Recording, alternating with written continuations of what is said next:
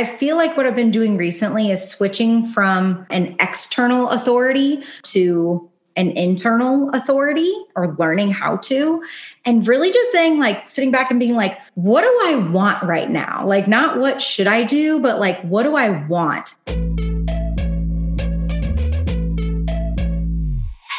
Hello and welcome to the Women and ADHD podcast. I'm your host, Katie Weber.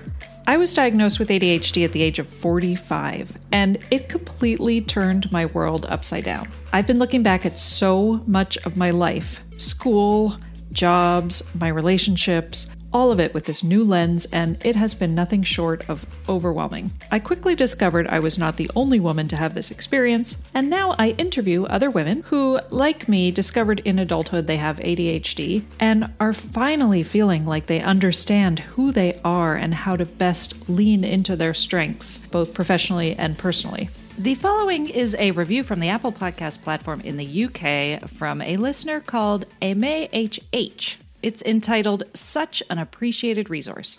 As a 45-year-old woman who is waiting for confirmation of an ADHD diagnosis, I'm so grateful for the conversations in this podcast. I feel less alone, more informed, and more accepting of the way my brain works. As I listen more, I suspect the podcast will offer me further insights into how I can embrace my neurodiversity and stop seeing myself as wrong or broken. At heart, I want to structure my life in a way that embraces my gifts rather than highlighting my perceived, by this culture, deficits. Thank you, Katie, and let's go, ladies. We're brilliant just the way we are, damn it.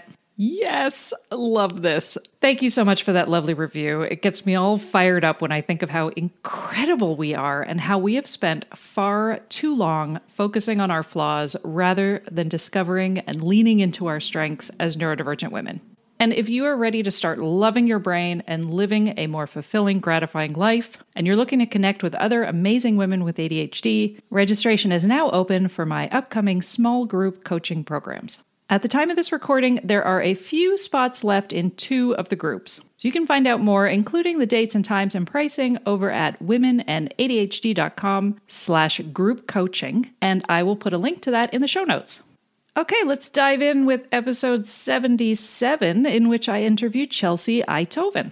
Chelsea is the founder of Part-Time Wellness, the digital wellness resource for women with ADHD. Her goal is to share a more lighthearted approach to wellness and help women with ADHD see wellness as a tool to help them live a more joyful, fulfilling life, and not just another have-to, guilting them from their never-ending to-do list. As a multi-passionate entrepreneur and play enthusiast, you can find Chelsea recording podcasts, creating digital courses, filming YouTubes, and playing her way through life because it's just too short to do all of our have-tos and none of the want-tos. Chelsea and I talk all about becoming our own authority and avoiding neurotypical advice when it comes to cycles of productivity. And we also talk about ADHD and diet culture and our tendency toward all or nothing thinking, especially when it comes to exercise, nutrition, and pretty much every other wellness habit. Well, Chelsea recently relaunched her podcast. It's now called Part-Time Wellness, so make sure to go check that out. And she's also launching a digital course called Wellness with ADHD, which guides women with ADHD through the experimentation process of creating wellness habits that bring them joy. That's coming soon, and there is a link in the show notes to her website to sign up for the waitlist.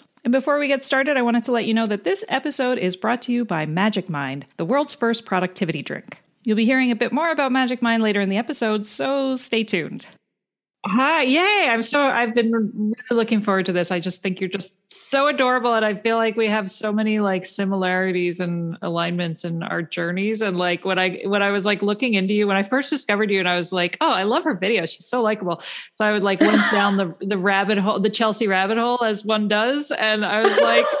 And then it just made me laugh because the ADHD-ness of your resume always makes me laugh, right? Where you're like, yeah, I was a kindergarten teacher and I was also like a theme park character. I was like, yes! Yeah, I love it. Yes. And then it's just sort of like, yeah, now we're here and it all makes sense, right? Like I love piecing together our strange and varied histories. Yes. I'm so excited. Awesome. Okay. So I don't know. Have you listened to the podcast? Yes, I have. And when you when you said you would like to interview me, I was like, oh my gosh, I feel like I'm being interviewed by like a celebrity because I feel the same about you. I'm like, oh, this is so cool. Like I've listened to this podcast so much and listened to so many different people that I'm like, how cool that I get to be on this now. Aw, that's awesome. Yeah, no, believe me, I'm just like a random mom in her track pants in my living room. I mean, same, except I just like put makeup on because I felt like, I was like, if I'm a guest on it, I'll just try to get a little ready. Yeah, I know. So it is kind of crazy because I immediately after my diagnosis, I was like, the wheels start turning and I was like, I'm going to buy the URL and I'm going to start this bit and I'm going to do this and I'm going to start the, Instagram. But really it was like, I just wanted to reach out and meet other women and be like, was your experience similar to mine? And then it kind of has blown up from there where I'm like, not only are these conversations helping me, and I think helping the woman who's sharing her story, but then other people are actually listening to these stories and hearing themselves in it, which I think just blows my mind. Because I'm like, oh yeah, like it's just so cathartic for all of us. Totally. And I'll get out of where I'm not listening to ADHD content and I'll kind of start feeling down on myself and I'll get back. I'll be like, oh yeah, I should listen to other people that have ADHD. And I'm immediately reminded like, oh yeah, all these people have such a similar experience. And it's like so comforting. So that's definitely what I feel like your podcast has done. Well, I feel like comforting. I am so immersed in ADHD and I talk to so many people with ADHD that I forget that there are people out there who don't have this experience, right? Like I'm at the point now where I'm like, every once in a while I will like come upon somebody who's so aggressively neurotypical where I'm like, oh, right. I forget that you guys exist and that we're not all this like hilarious hijinks of chaotic mess, that there are people who are like, oh man, like we just think so differently. I forget. Right. I totally feel that. Okay. So we'll start out, I guess. I will ask about your, when you were diagnosed, because how long ago was it? How old were you? And kind of what was going on in your life that led you to sort of look into ADHD and put those pieces together for yourself? Yeah. So I was diagnosed this past year, February of 2021. I'm like, what year is it now? Right? 2022. Just turned. It always takes till like April till I actually remember the year. So February of 2021, I was diagnosed. And like most of us, the way it came about was pretty random. I started my business in January of 2020. And I was a kindergarten teacher previously. And once I moved to working for myself, working from home, I honestly thought everything was going to be great. I was going to be like, oh my gosh, okay, nobody's going to be home. I'm going to be in my own environment. I'm going to be able to be so focused. I'm going to get so much done, and you sit down for that first day of work and you're like, what did I get done today? Right. And so I just struggled a ton with focus and keeping on task, getting things done, following through, all the things that we typically struggle with ADHD, starting my business. But honestly, I didn't attribute any of that. I would have never thought it was ADHD. I was just kind of thinking to myself, well, I need to try harder. Well, I don't have a good work ethic. Well, I just need to, power through it, hustle my way to the top, whatever it is, all that stuff. And, later, the way that the ADHD kind of came into the picture was actually a friend of mine who has ADHD. There was a couple conversations that happened around the same time, but a friend of mine who has ADHD, I don't remember exactly what the conversation was, but she said something to the effect of, she said something assuming I had ADHD. And I was like, what do you mean? And she was like, wait, I thought you had ADHD. I'm so sorry. I don't mean anything bad by that. And I was like, what? That's just really strange. What makes you think that? She goes, well, I don't want to say it. I don't want to offend you. And I was like, what is it? She's like, well, you kind of interrupt a lot. And I was like, wait, that's an ADHD thing? And that conversation just sparked me to look into it. And I immediately sent the list to my husband and was like, look at these things. Are these not all me? And he's like, no, this sounds like it was written about you. And that kind of sparked the spiral down the road of getting diagnosed. And I know, right?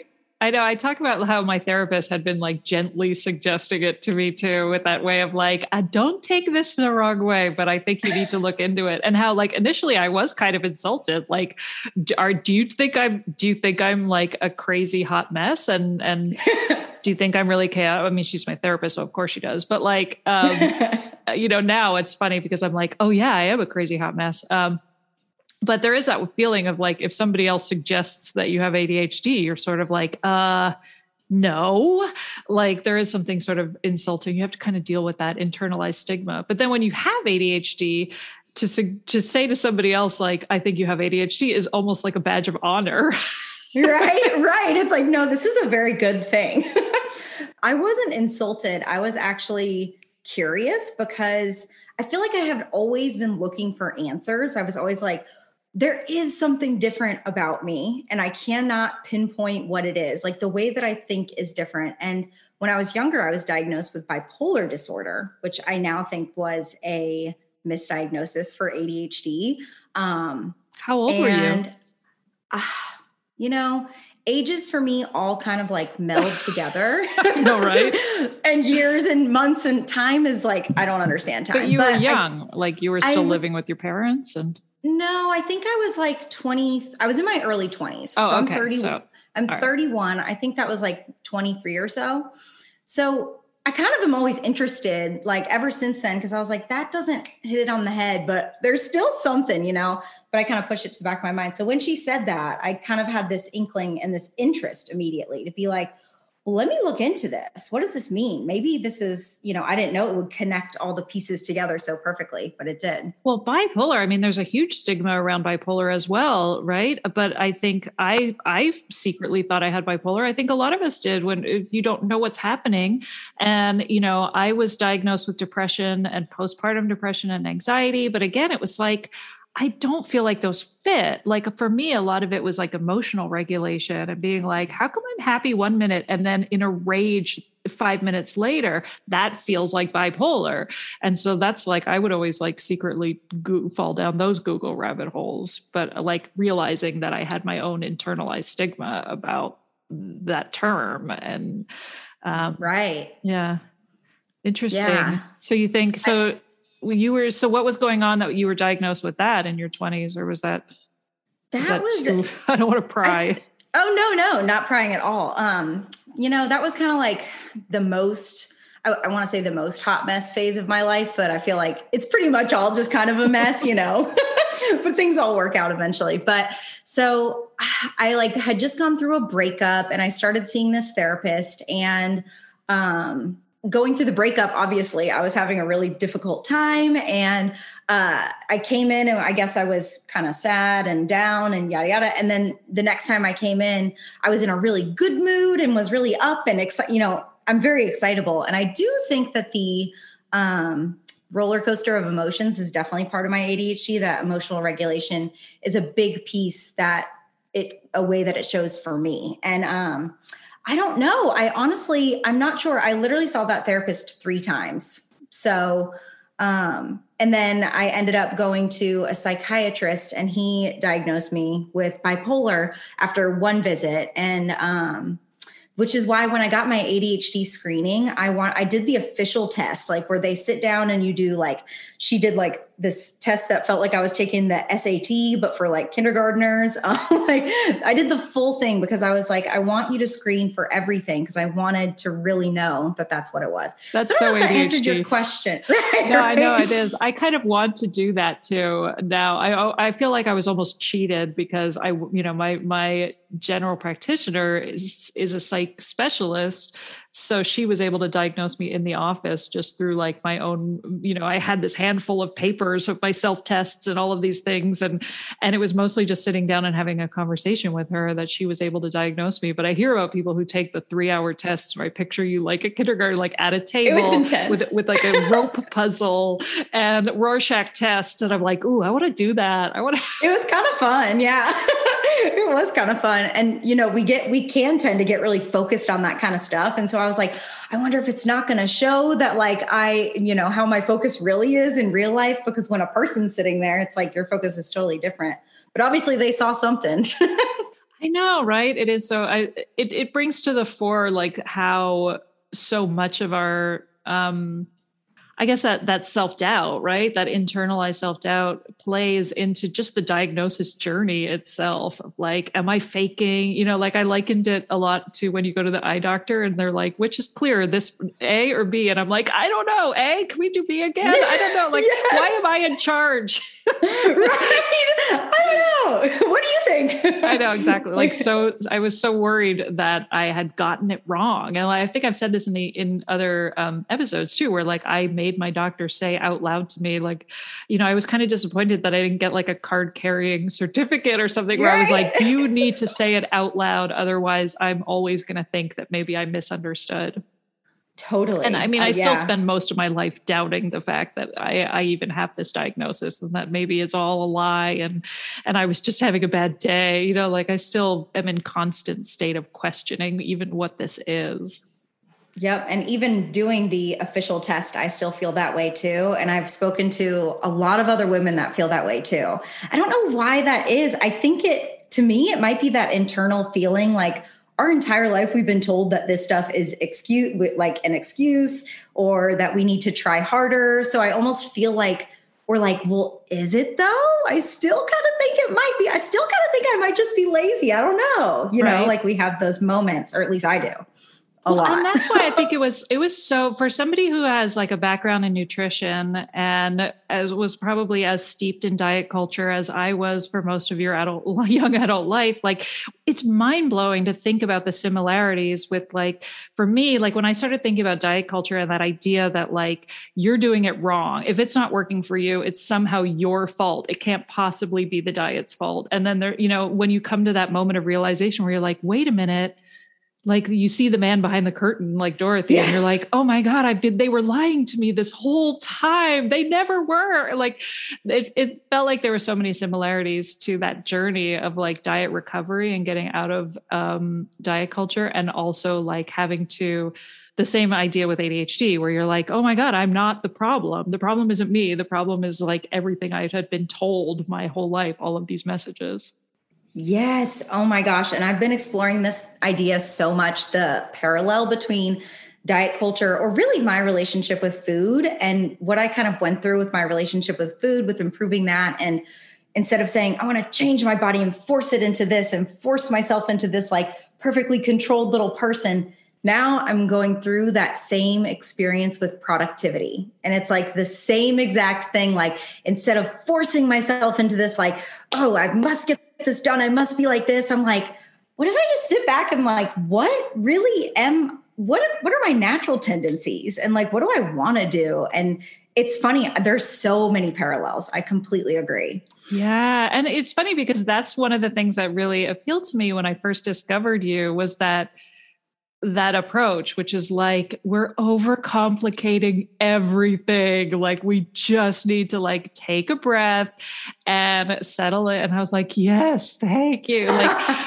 because we get so worked up, right? And like now at least I can kind of see it happening and have a sense of humor about it, where I'm like, right. Oh, here is the part where I'm getting really, really excitable and I'm good. And I want to do all the things in one day. And then I get exhausted. Like, you know, I like to say it's like, I've got like all of these notes in the margin now that follow me around when I'm going through these. But yeah, like I think a lot of it does come back to that sense of like, you know, there's so much at play. Like there's the excitability factor. There is that feeling of like, I want to do all the things all the time, that urgency and impatience that can get us like to feeling like, why is everybody else getting it right and I'm getting it wrong? Like that feeling of like, why does everybody else have the manual and I didn't get the manual? And you're like, what is leading to that constant, that, you know, in so many elements of our life, what is leading to that feeling of like, you know, just chronic overwhelm, I think is the best way I've heard it described. Oh my gosh, yes. And when you said overcomplicating things, I'm the queen of overcomplicating things because I think we have so many ideas and so many thoughts. And like you said, notes in the margin. I like that. Like I have a million notes in the margins that I carry around with me. But I know, right? Yeah. And saving articles to read later and like all of these things that we think, or even just like New Year's resolutions and like all of these ways that we sort of have this idea that like the answer is around the corner and we're going to find it if we research enough or if we read something. There's always like, we're always like one article away from solving the puzzle that is us. Yes. But then you get the next piece and you're like, wait a second, this doesn't fit with the rest of the puzzle. So now I feel like I have to start over, or at least that's how my brain works. God. I know, right? I say that about when I say that now with ADHD. I'm like, the more I know, the less I understand. Right. I'm like, what even is this? This episode is brought to you by Magic Mind, the world's first productivity drink. When it comes to maintaining focus and energy throughout the day, I tend to rely heavily on caffeine. But that can backfire when I get over-caffeinated and end up with that jittery, agitated feeling that interferes with my ability to focus and be productive. This is where Magic Mind comes in. Unlike regular energy drinks, Magic Mind contains minimal caffeine, but is loaded up with all natural ingredients like the adaptogens ashwagandha and turmeric, nootropics, and matcha, all of which help you keep that focus and motivation throughout the day. As a special offer for listeners of the Women in ADHD podcast, you'll get 20% off your order. Simply head over to magicmind.co/womenadhd and make sure to enter the code ADHD at checkout. Again, head to magicmind.co/womenadhd and you'll find that link in the show notes for 20% off your order. Okay, so let's backtrack a bit because first of all, your resume really does look like all the jobs. Like I remember going to Attitude Magazine's website and looking up like what are all the perfect jobs for people with ADHD, and it's literally like actor, teacher is on there, coach is on there. I think, I was a journalist is on there, editor. But like, yeah, so it was funny to see you like checking off all of those lists. So let's go back a little, even knowing it, right? Like, so when you were diagnosed and kind of putting these pieces together, what are some of the things looking back over your life as one does, where you were like, oh, the signs were there all along? Oh my gosh. Oh gosh. I mean, like everything pretty much just my whole life. But in particular, I think, that bipolar diagnosis was a huge thing for me, that once I started understanding the emotional dysregulation piece of ADHD, that was like, wow, like that makes so much sense. That definitely my relationship with food and my body. I feel like I have connected with so many people and realized a lot of women with ADHD have the same struggles in that area as far as all or nothing thinking when it comes to eating and food, getting, like you said, really excitable about something and you're like all in and obsessive until like, you hit some executive dysfunction and you can't do it perfectly. And you're like, I'm not going to do any of it. And then you throw it all out. Yeah, exactly. Right. I dropped out of college. I mean, like, it's all just like, check. I went back eventually. It took me like 8 years to finish college, but I dropped out a couple times too. Yeah.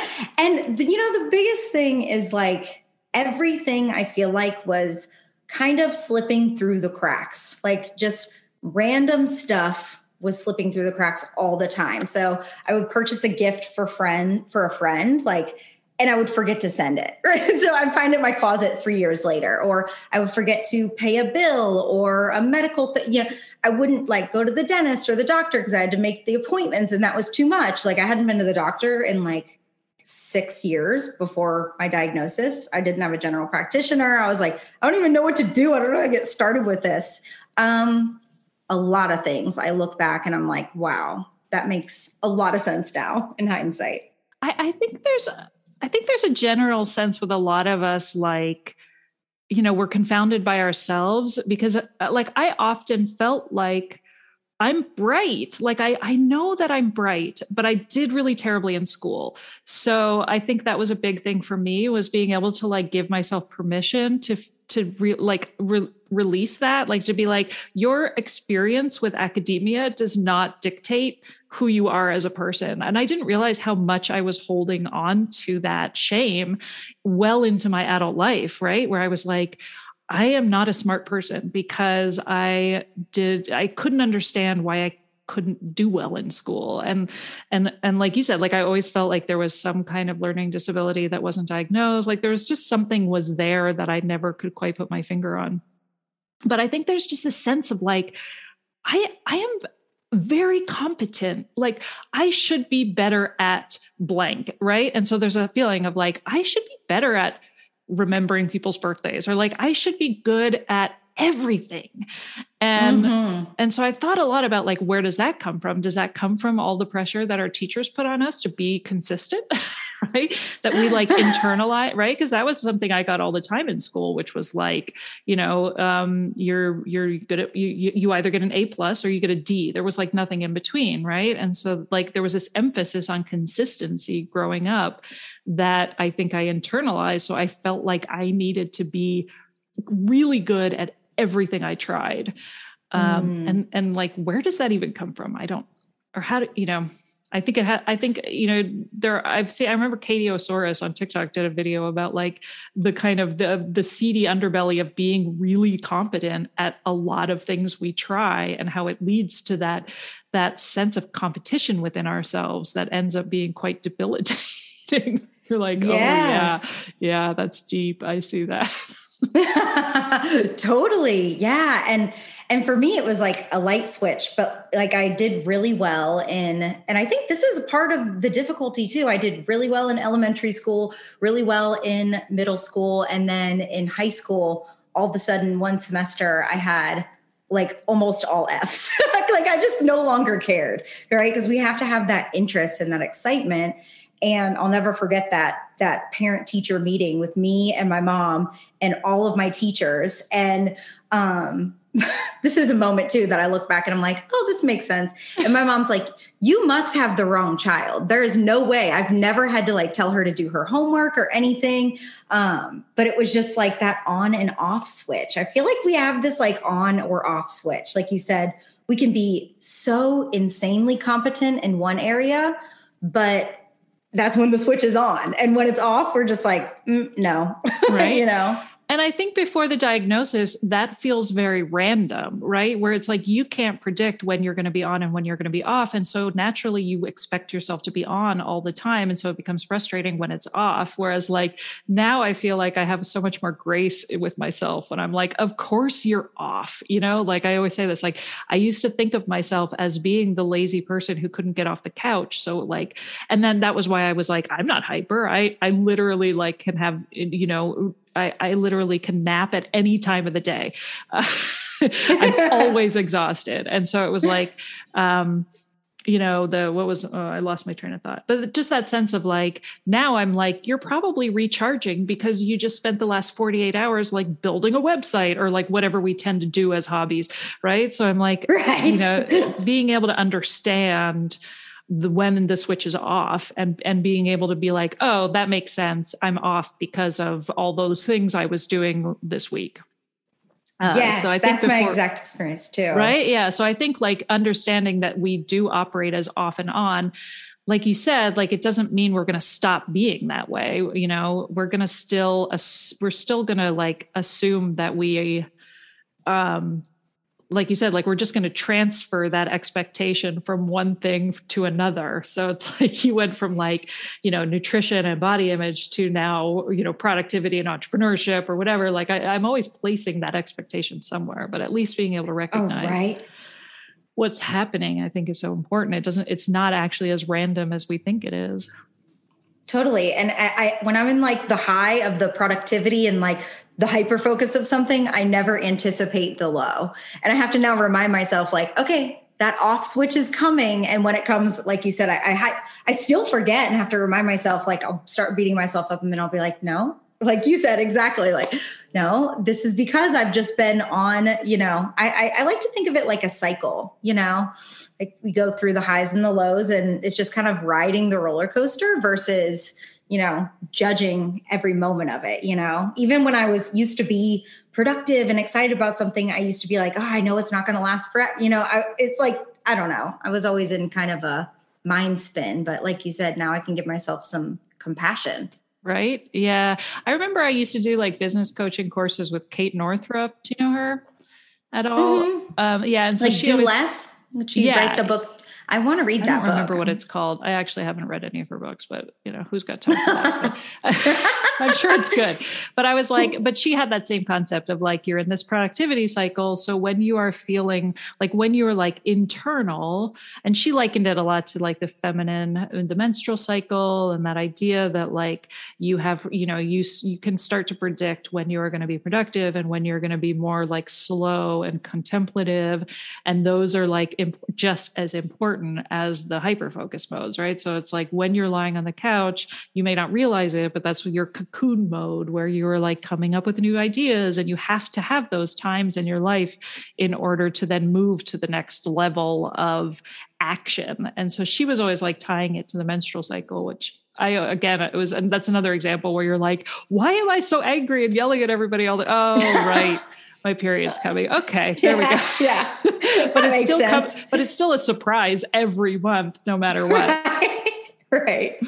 But yeah, that idea that like every part, so like, just coming off of the holidays, I took a 10-day break from social media and like basically everything, which was really miserable because I was like forcing myself to not check social media, but I was still checking social media. I just wasn't engaging because I didn't want anybody to think I was cheating. Like it was so stupid, right? Where I was like, I can't look at stories because somebody might catch me looking at stories and then they'll know that I wasn't taking a break and I'm cheating and I'm actually on Instagram. And I'm like, what is wrong with you? Nobody is paying attention.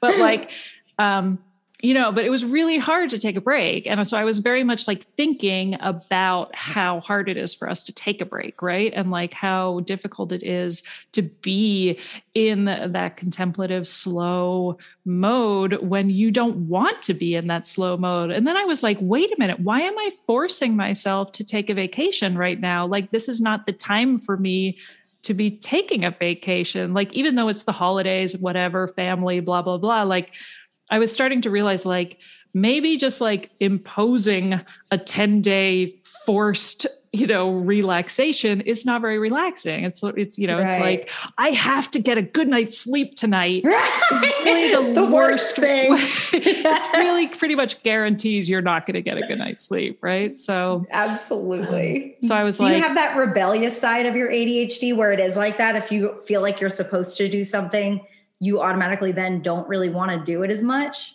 Oh my God. I feel yes. like I experience that all the time. If I am forcing myself to do something, I automatically don't want to do it, no matter how much I wanted to do it before I forced myself to do it. Yeah. And I think that's probably why so many of us feel like we're not really adults, like I think we do have a lot of that sense of, you can't tell me what to do. But at the same time, I also need a lot of help and structure, and I need somebody to tell me what to do. Right. People are like, how do I help you? You're like, I don't know. Never mind. Like, I'll go off on my own. I'll figure it out eventually. This episode is brought to you by Magic Mind, the world's first productivity drink. Magic Mind was created by James Beshara, a Silicon Valley investor and entrepreneur who ended up in the ER with a heart condition brought on by the combination of stress and caffeine. He started researching natural alternatives, teamed up with scientists and medical professionals, and he created the Magic Mind drink and wrote the book Beyond Coffee. I personally really like the taste, and it's a nice little shot of energy to keep me focused throughout the day without any of that jittery, agitated feeling I get from too much coffee. Beyond just energy and focus, it has ingredients to help you stress less, reduce brain fog, and stay on task. As a special offer for listeners of the Women and ADHD podcast, you'll get 20% off your order. And make sure to enter the code ADHD at checkout. Again, that's magicmind.co/womenadhd, and you can find that link in the show notes for 20% off your order. Any other parents out there who have struggled to instill good financial habits into their kids? I know I have. And that's why I'm so excited to tell you about the sponsor of today's episode, GoHenry by Acorns, the smart debit card and app for kids 6 through 18. With GoHenry, kids can learn about money, set spending and saving goals, and even track chores and earn allowance money right within the app. They learn the value of money by using their GoHenry debit cards, while we as parents can set spend limits and help guide their journey while staying informed every step of the way. It gives me so much peace of mind to know that I'm using a smart tool to proactively teach my kids about money and prepare them for future success.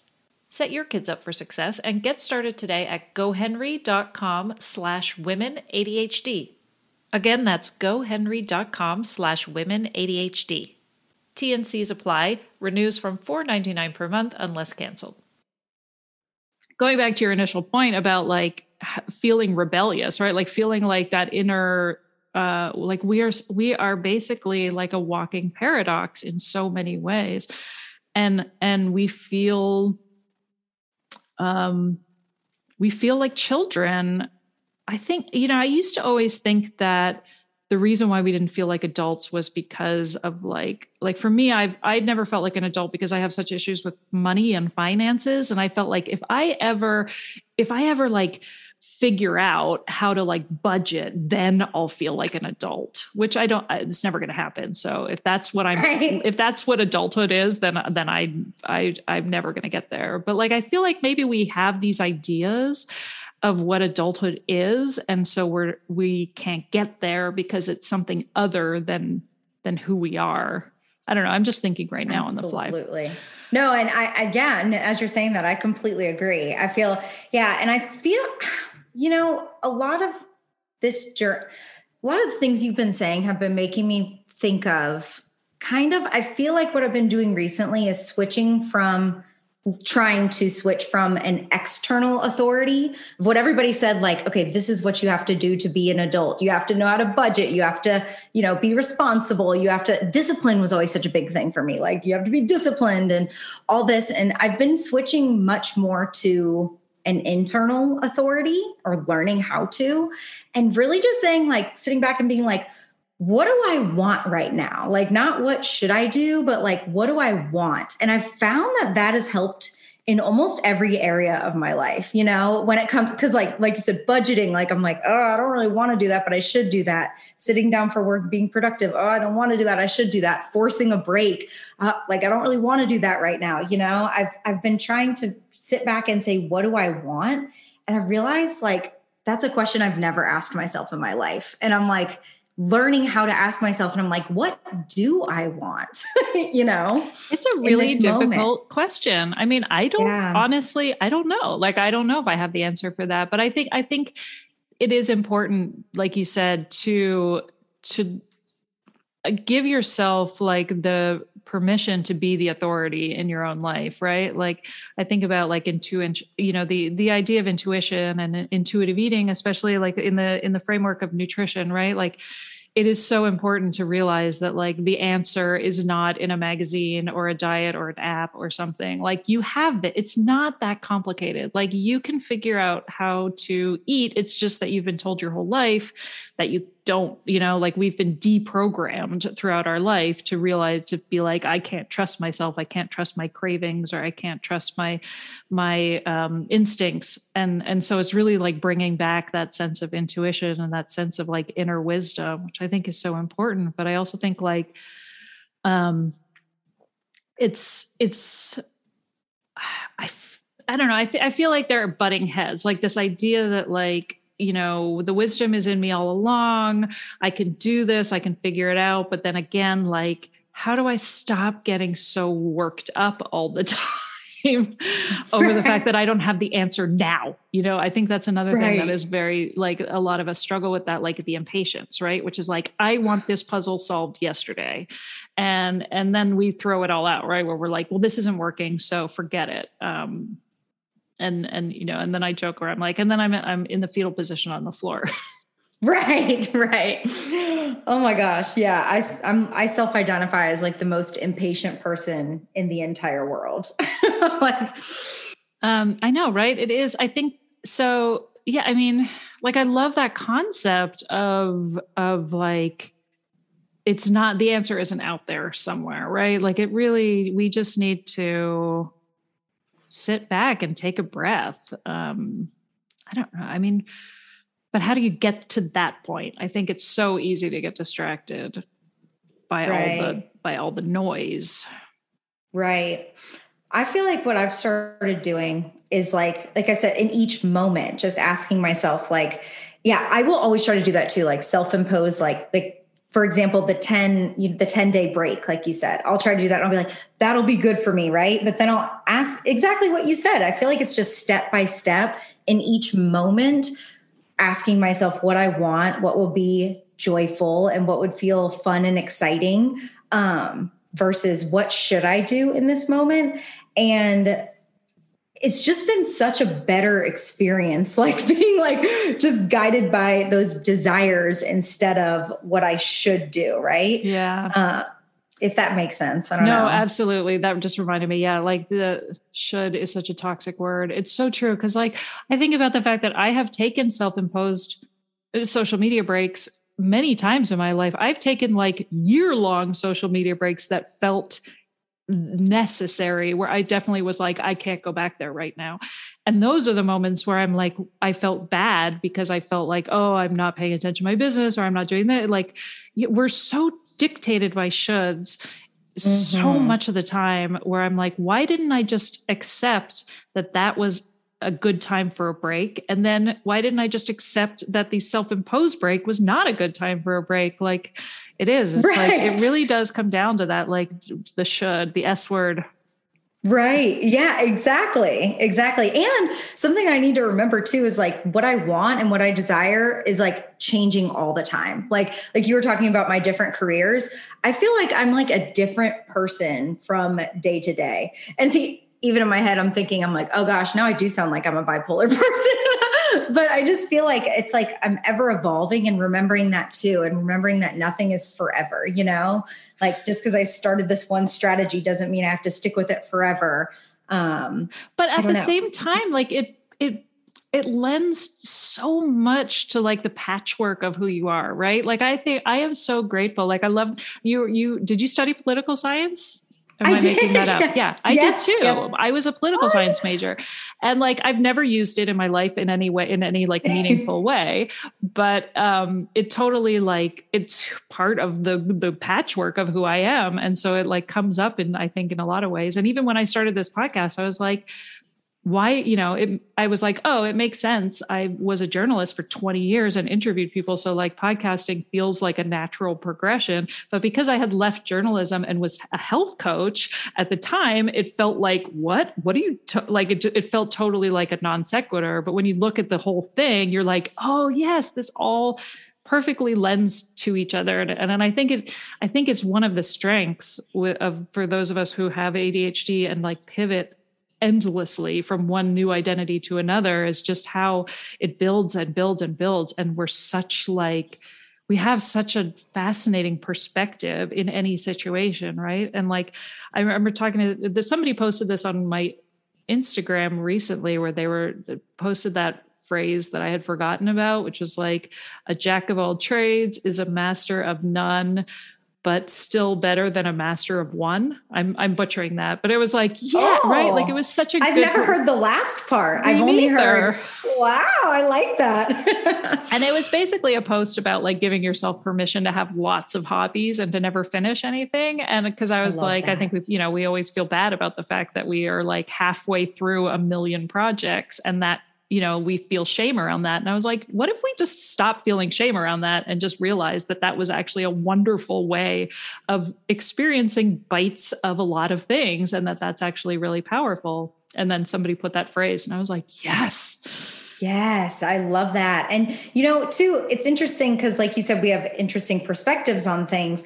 I feel like I make connections between big jumps. Like I'll make a connection between politics and diet culture and ADHD. And I'll make these connections that other people don't see. I feel like that's a strength of ADHDers as well, making those connections, because we've been in all these, if we've had our hands in lots of different things, we're like, see connections that other people don't see.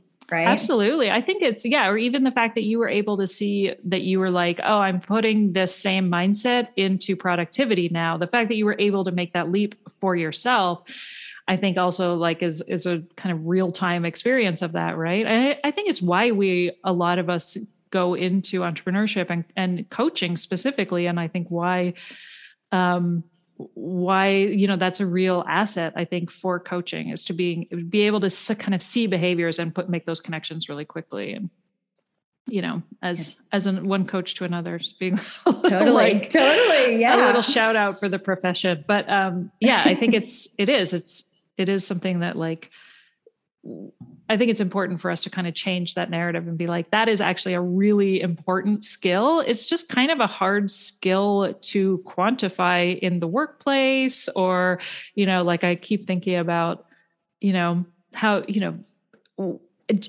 in general, it's looked at as important to like stay with a career for a lifetime. And like, why is that? Does that important? make you want to die inside? Because that really makes me want to die inside.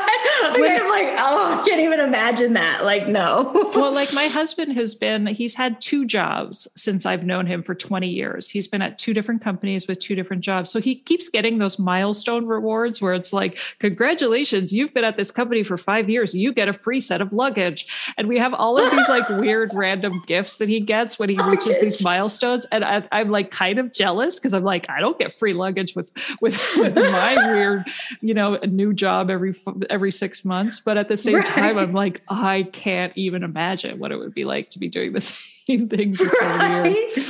Right. So does your husband, I'm assuming your husband is neurotypical. It sounds like. He has to be. I mean, I'm like, the more I learn about ADHD, the less I understand it. So he definitely has a lot of interesting executive function qualities. And like, we have a lot of conversations about like forgetfulness and planning and structure, where I feel like it's such a huge spectrum, right? Of like what is affecting you and what isn't. And the degree to which it's affecting you, I think is another one. But like, I think there are certain things like being in the same job for 10 years where I'm like, you have to be neurotypical, but like, what even does that mean? I don't know. But then there's other times where like, he will absolutely drop the ball on something where I'm like, that is so ADHD of you. That is so funny, because that is my relationship with my husband to a T, because he's also been in his job from college. He's been in construction management for, I don't know how many years. Like I said, years are hard, but a long time, like more than 10 years. But there are these little traits that now that we know so much about it, it's almost like there's a scale, right? Like it's like you're somewhere along the scale. It maybe is not as black and white as we want it to be, Oh, I know. Exactly. Like everything, it's easy to categorize. Well, and I think, I keep thinking of a friend of mine who has ADHD, and we talk a lot, we go on these walks and we have these like epic conversations about like, what is it? Is it genetic? Is it trauma? Is it, the pandemic, like, I feel like I'm constantly asking these questions about like, what is it? Like, I need this like very straightforward, logical definition of what ADHD is. And she's always like, does it really matter? Like at the end of the day, really what it is sort of it's an explainer that helps you deal with behavior or emotions or executive function. It's a way to kind of frame who you are in a way that is helpful to you. And like, isn't that enough? And I'm like, it really should be enough, but it's not. It should be, but it's not. You know what I like in our brains too? I feel like it's like a dog that needs a bone to chew on. Like it like needs something to like stimulate it. Like, cause I do the same thing. I'm like, no, I need to know. And it's like my brain just needs something to like, it's like a dog that needs a chew toy, you know? Right. And and I sort of just make myself feel better where I'm like, that obsessive desire to figure out if this is in fact ADHD or if this is something else, like that's all the evidence you need that it's ADHD. Yes. Right. Because I will go down like super like, oh my God, wouldn't it be terrible if I started this podcast and I did all this stuff and it turns out I'm a total fraud and it was, I don't actually need the glasses. Who put me in charge? Right. Oh my gosh, I totally feel that some days. And so you switched, are you taking a break with your podcast or what's going on? Because I know you switched over to more of an ADHD theme with your podcast. So let's talk about vibrancy. Because if you don't want to talk about it, if you're like taking a break with it, that's fine too. But I know that's also part of your umbrella that is Chelsea. Yes. No, well, I am taking a break. But no, this is good because it's like this is a natural transition, right? That you should not feel any shame or questioning. It's just, it is what it is. Yes. And I feel like, no, you're totally right. Because I feel like back to what we were talking about before, I feel like I'm taking that next step in understanding how I work and understanding what business structure is going to be best for me. So I kind of took a step back, and have been trying to figure out, because there are 5 million things I want to do. Like, I'm ready to pivot again because there's just so many different things I want to do. It's insane. And so I took a step back from the podcast, but I am restarting that very soon. So I've been recording behind the scenes, but can I tell you really why I haven't? It's kind of fun. The reason I haven't started, I have 3 recorded that I recorded with guests. I just haven't gotten around to getting a new editor because my editor said, obviously she couldn't just she had to take on other clients. And so I'm like, that's a thing on my list that I'm like, I need to do that because people are just waiting. And, that's the ADHD in me. That's the honest truth, is like, I took a little break. It didn't mean to be that long, but there's this one thing holding me back, like the VA thing with you. Oh my God. Yes. Right. Where you're like it's the thought of doing that is just stultifyingly boring. So I would rather just do everything else. I know. So it's been on my to-do list for 2 months. So that makes so much sense. Yeah, absolutely. And I feel, like you said, that's the beauty in learning how to have self-compassion for myself and not value consistency as much as, valuing knowing that I'm going to get back at it at some point. And it's like, I took a little break. It's all good, and we'll come back and do it when we want. And I feel like I'm just kind of learning how my workflow goes a little bit, I mean, that's something that I think I struggle with a lot, which is like you said, wanting to do a million things all at the same time. And also feeling like I wish I could be relaxed and go with the flow and be like, everything happens for a reason. And everything is going to work out.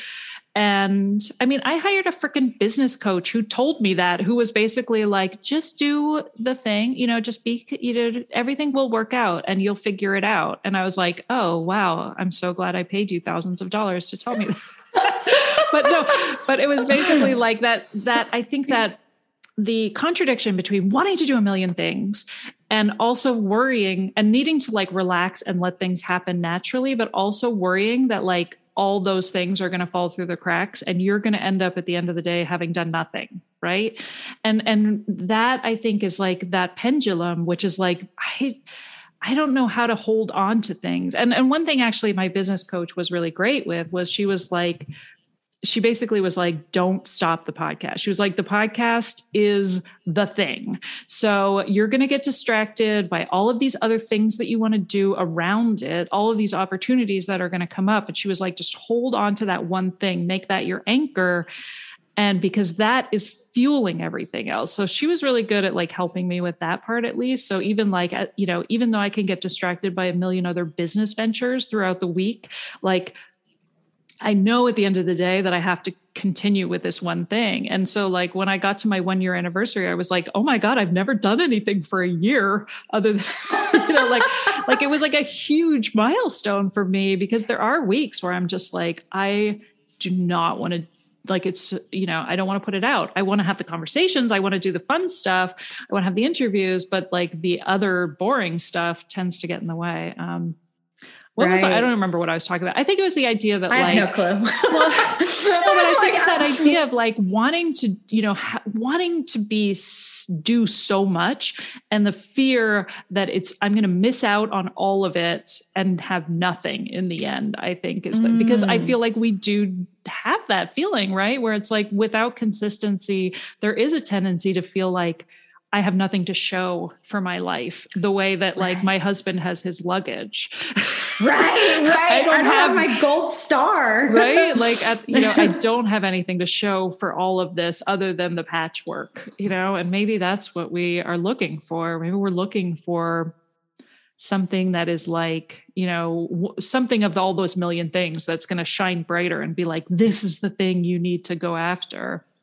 Yes. And, the thing is, I mean, for me, I feel like for the first time last year, identified I identified my values. I was like, what is it that I value? Like truly deep down inside, what do I value?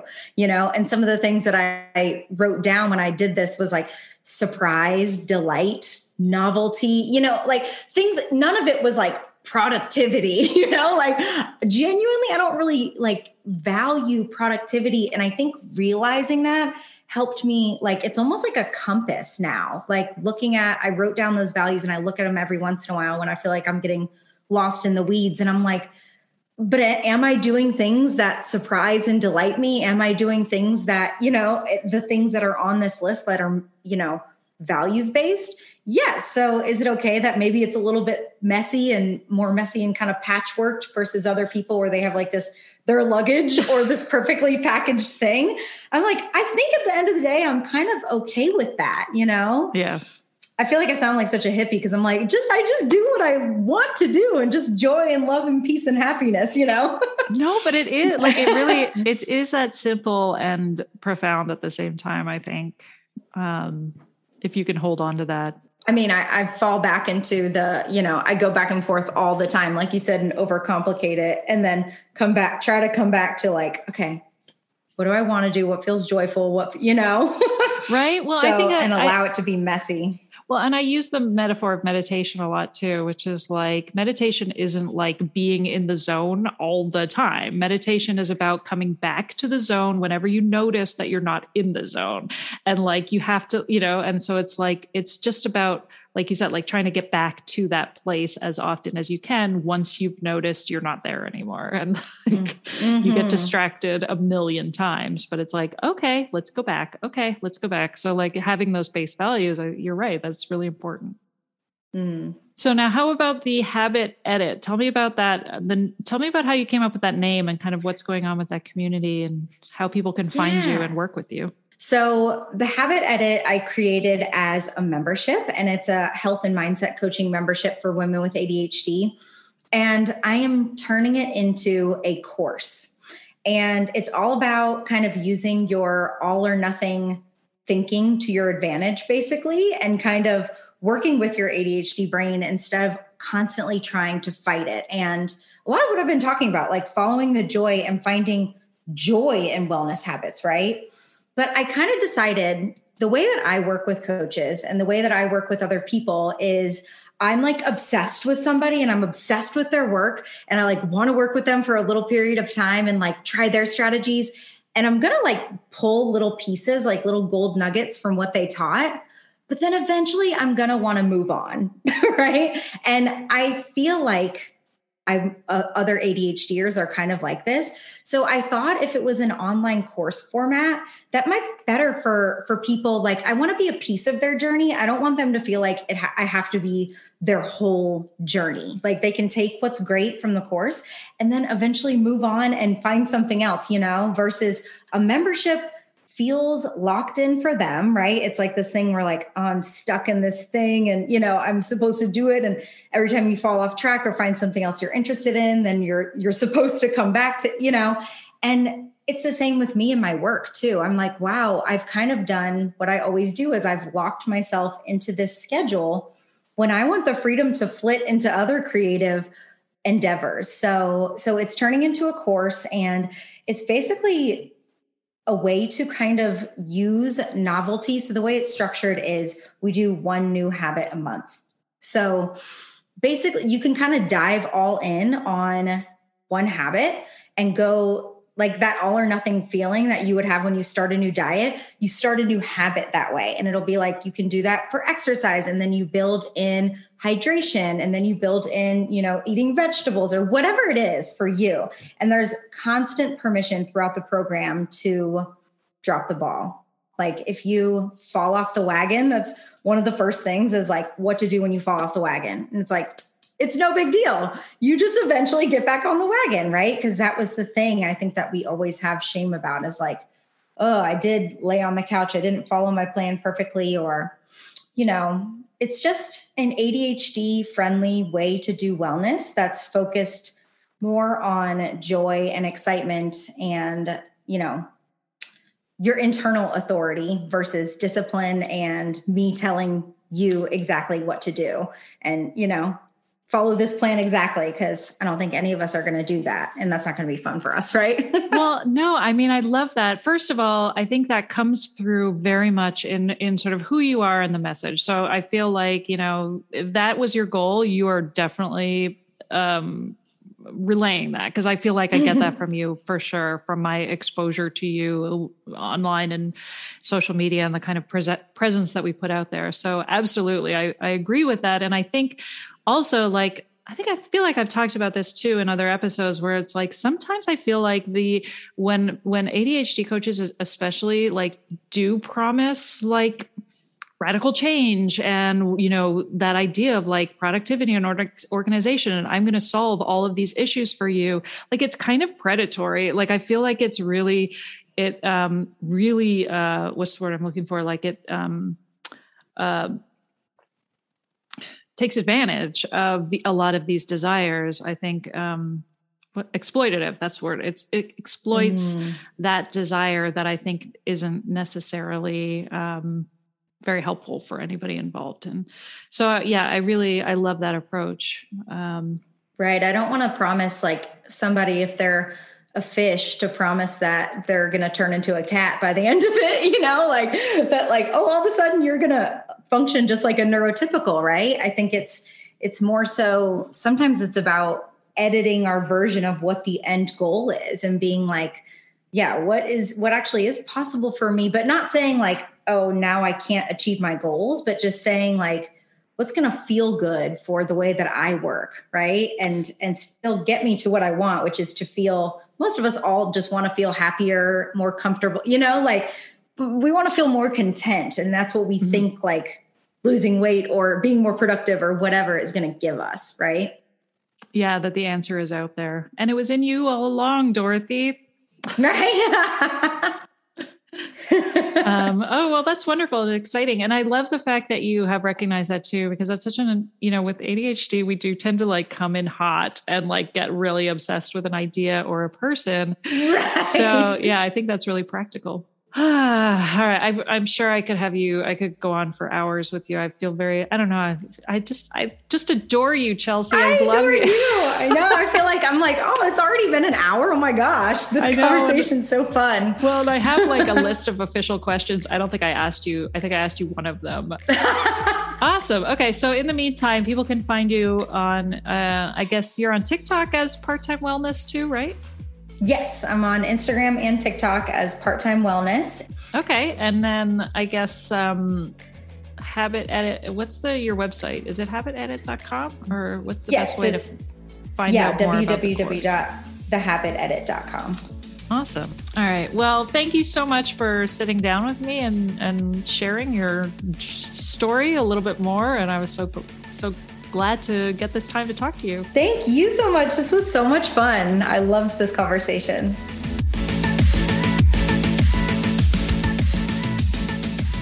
And there you have it. Thank you for listening, and I really hope you enjoyed this episode of the Women and ADHD podcast. Also, we ADHDers crave feedback, and I would really appreciate hearing from you, the listener. If you're a fan of the podcast, please take a moment to leave me a review on Apple Podcasts or Audible.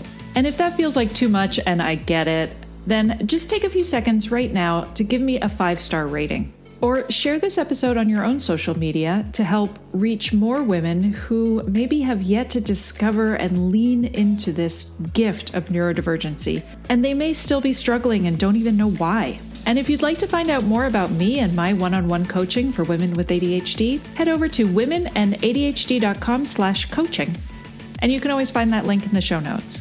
I'll see you next week when I interview another amazing woman who discovered that she is not lazy or crazy or broken, but she has ADHD, and she is now on the path to understanding her neurodiversity and finally using this gift to her advantage. Take care till then.